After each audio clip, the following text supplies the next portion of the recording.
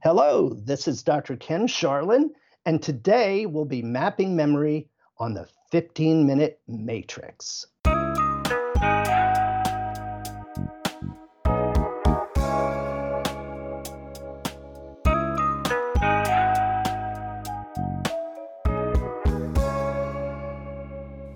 Welcome to the 15-Minute Matrix. I'm Andrea Nakayama, functional medicine nutritionist and your host. This is the podcast that brings you bite-sized insights and lessons on how to use the most important tool in functional medicine and functional nutrition. Today on the 15-Minute Matrix, I'll be speaking with Dr. Kenneth Charlin. Dr. Charlin is a board-certified neurologist, consultant, functional medicine practitioner, assistant clinical professor, researcher, author, and speaker. His medical degrees are from Emory University, the University of Virginia, and Vanderbilt University. He is the author of the #1 bestseller, The Healthy Brain Toolbox, Neurologist-Proven Strategies to Improve Memory Loss and Protect Your Aging Brain. His most recent publication, Reversal of Cognitive Decline, 100 Patients, can be found in the peer-reviewed Journal of Alzheimer's and Parkinsonism, and he has been the primary investigator in several pharma-sponsored clinical trials that have helped bring new therapeutics to market. Dr. Charlin practices general neurology and directs his functional medicine program, Brain Tune-Up, in Ozark, Missouri.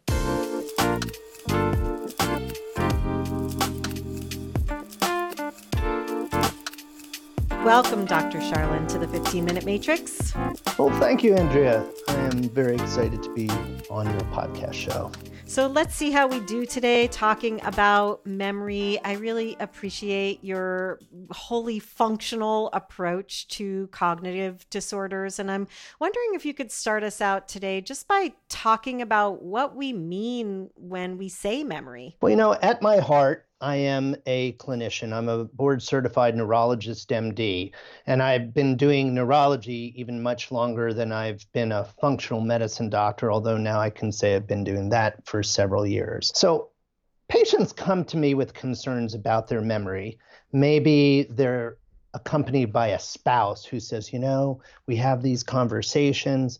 He or she, the husband or wife, will ask the same questions over and over again. What are we doing today? We're going to the doctor. 5 minutes later, what are we doing today? We're going to the doctor, right? Or perhaps they are losing things frequently, or they have forgotten how to do something that is maybe more of a learned skill and something they're quite familiar with, or become disoriented in a familiar place, or using the wrong words, or forgetting the names of people that are familiar to them. So we recognize that as a red flag. Something is wrong with memory, and really beyond that, because when we talk about these cognitive disorders, we're not just talking about short-term delayed recall. We may have problems with language. We may have problems with abstract thinking. We may have problems with visual spatial skills. And for example, you may have your patients draw a clock, put the numbers around, in the clock, say, make the time 10 past 11. Can they do that? That's a visual spatial skill. We use memory. It's kind of a colloquialism, but we really mean more than memory.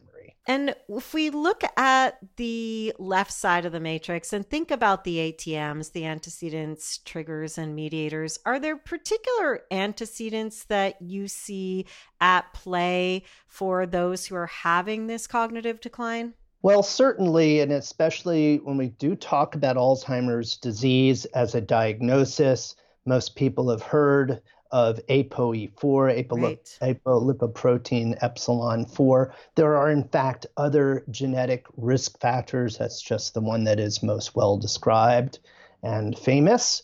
But people who carry this genetic variant, and that's about a third of the population that carries at least one copy of ApoE4, they do have at least a threefold risk of developing Alzheimer's disease. And that risk is, of course, amplified by multiple triggering events in life. What are those major triggers that you have found? Of course, it's many of the things our fellow practitioners are familiar with. Yeah. Yeah. We start with the classic functional medicine timeline, and we're interested in the period of pregnancy and time of birth of the patient. Were they born by cesarean section or by vaginal birth? Were they healthy infants? Were they breastfed? Were they given antibiotics, et cetera, moving forward in life? What were their early life stressors? What did they eat growing up? Did they have particular infections and so forth? So all of the standard triggering events in terms of lifestyle factors are red flags for us to understand what might be contributing from that viewpoint. And then, of course, there are environmental factors as well. Yeah, it's so interesting. I think that when we look at memory and cognitive decline, that we get so attached to the genetics or to things like aluminum in our culture, that looks like there's one thing when in fact, as you're saying, it's multifactorial. And when we take a multifactorial approach in our clinical resolutions, we actually see more or better results. How do you talk to your patients about taking a more functional approach to remedying the problems that they're experiencing? Functional medicine really is a culture shift. And in fact, it's people like yourself who are making these podcasts or those who are doing the docu-series or summits, because our patients really are getting on the internet and engaging with these various forms of media. And so many of them have come in to see me and they've done their homework already. They've perhaps read Dale Bredesen's book. They've read my book. They've read Terry Walls's book. They have done the Broken Brain Summit. So that is a huge help, that pre-education of the patient. I still say we unfortunately reach a very, very small percentage of the overall population, and it's quite unfortunate, but we're doing a great job and we're making gains. This thing that we call functional medicine is really a story that we tell our patients. And story is so powerful. The timeline is a story, the matrix is a story. But we also tell ourselves a story as human beings. And so how we connect as practitioners to that story and sort of help our patients reach the aha moment when they go, oh, yeah, I can see that now and see how that could be important. And yes, I do want to make that change. And have they gone through enough of those steps from pre-contemplation to contemplation and so forth, so that they're really ready to engage that functional medicine experience and make the lifestyle changes, address the environmental factors, and ultimately reverse their cognitive decline. Yeah, you said that so well, Dr. Charlin. And I think that what's so beautiful about what you said is how much empathy there is in what you stated and what happens when we share story and reflect story back to our clients and patients. What really is allowed to happen for them in their transformative journey. Let's shift and kind of talk a little bit more about the physiology, what's going on in the body, what we can do about it. I know you take an approach that looks at many different factors. If we're thinking about nutrition, my favorite topic, and look about the vitamins, the minerals, the fatty acid imbalances, what are you commonly seeing in those deficiencies that you're addressing with memory issues? Well, some of the common deficiencies, as you can imagine, fall within that methylation pathway of folate, B6, B12. Right. We do also see a lot of low zinc, low iodine, low magnesium, low vitamin C. It's sort of across the board. And fortunately, as you know, the standard American diet is awful. Yes. And even those of us who are really much more dialed in and thinking about an anti-inflammatory diet and focusing on nutrient density, it's really very hard to meet optimal levels with food alone. Even though I very much take a food-first approach with my patients, I have a registered dietitian, 20 years experience working with my patients. We see some very let me just say, food experienced patients Yes. in my practice. Yes. And we still find, imbalances. Absolutely. Yeah. Yeah. So those imbalances, then you're supporting with the appropriate supplementation for that individual. 100%. And, if there's a certain aspect, there's a certain magic, if you will, to supplements. They're very enamoring to folks. And of course, the ability to, just go to then I'm not endorsing going to CVS or Walmart or anywhere like that to buy supplements. But the point is that wherever we shop, they're easily purchased. And sometimes at a certain level, we feel like if I just take that, it's going to make things better. Of course, you and I know that probably is not going to be the case. And I remind my patients that supplements are just that. They are supplemental to the main work that needs to be done in functional medicine. And it really is a lot of work. It's not an easy solution, whether we're talking about, Hashimoto's thyroiditis or we're talking about reversing cognitive decline. It is going to be a process. So they're tools, not simply the only solution. In fact, there probably is lower hanging fruit that we need to address. Yeah, absolutely. And I think that food first approach is so important and all too often overlooked. So thank you for prioritizing that. And of course, when we're looking at food, it's so individual. We have to think about how that person's blood sugar is responding to the foods that they're eating, whether there are particular allergies or sensitivities. Is that a part of the process in looking at memory issues? In terms of food sensitivities and food allergies, in my practice, I don't do a large amount of food sensitivity or food allergy testing. I will occasionally do that, and then we'll generally reintroduce things like eggs individually because they are wonderful food for many people, although not everyone can tolerate eggs. We'll reintroduce things like shellfish that may be off the list just during the first month because they're nutrient dense. Our friend Dr. Terry Walls refers to them as equivalent to eating organ meat for their nutrient density. So there are some things that are traditionally removed during the first month, but this is an empirical elimination diet. And in my experience, it does work for most people. Now, I know there are practitioners who order lots of food sensitivity tests or food allergy tests, and that hopefully does work for them. It's been my experience that different companies tend to yield different results, and some of them can be conflicting. So I don't find it as meaningful and as constructive as the empirical approach. Yeah, that's really an important point too. So if we move away from food and we think about other factors, I know that you prioritize looking at the microbiome. You're looking at not just methylation, but toxic exposures, heavy metals, infections, mold, virus, and detoxification pathways overall. Is there one place in all of what I just said that you're primarily looking to for addressing memory issues? Absolutely. What I would say with a lot of these, this matrix that you use and IFM uses, that's so important. And it's a great way to understand how disease happens, how illness happens.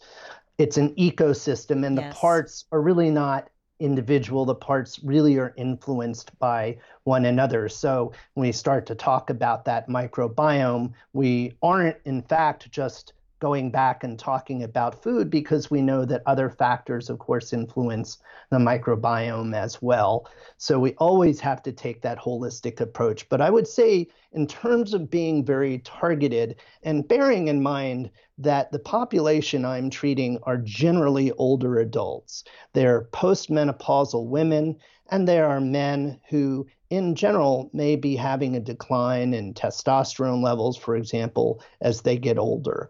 And for women who have gone through menopause, there is no functional medicine, no lifestyle-oriented approach that's going to make their estrogen and progesterone and their testosterone return to optimal levels. It's just not going to happen. That's biology.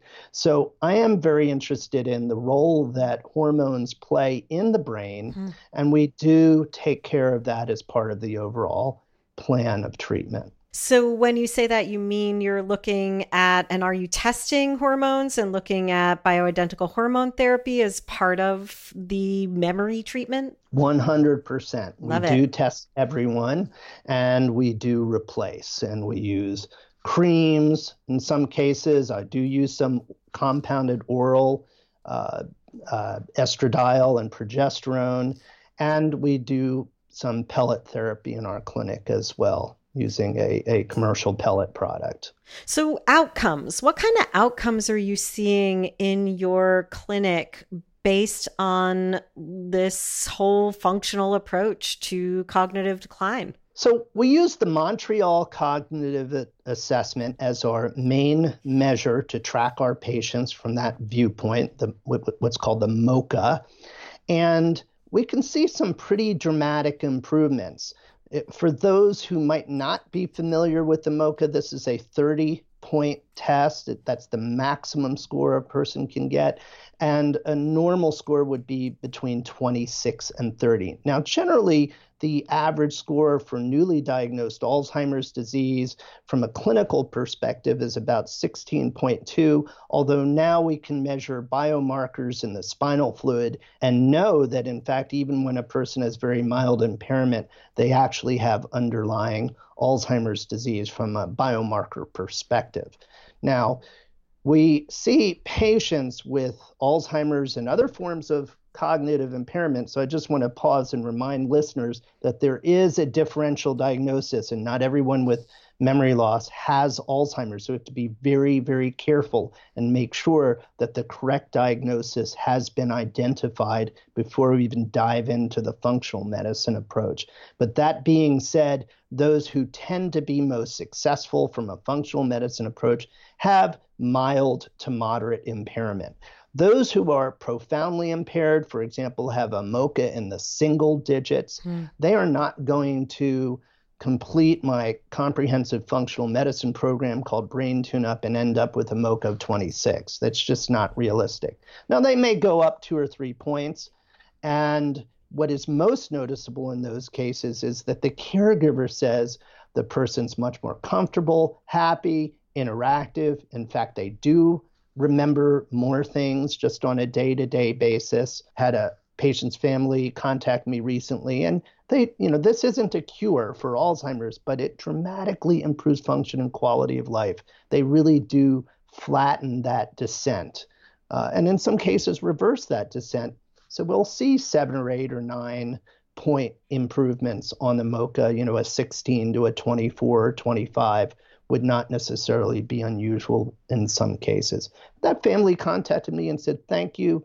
With your help, we feel very strongly that we got at least another 1.5 to 2 years with our mother of really good quality time. So even when the MoCA is low, and it doesn't improve a lot, patients improve in other ways. Dr. Charlin, thank you so much for the work you're doing and for sharing it with us today. I really feel like we're just getting started. I want to continue to pick your brain, and I'm probably going to ask you to come back and join us sometime. Thank you again for your time and again, the work you're doing. Thank you so much too.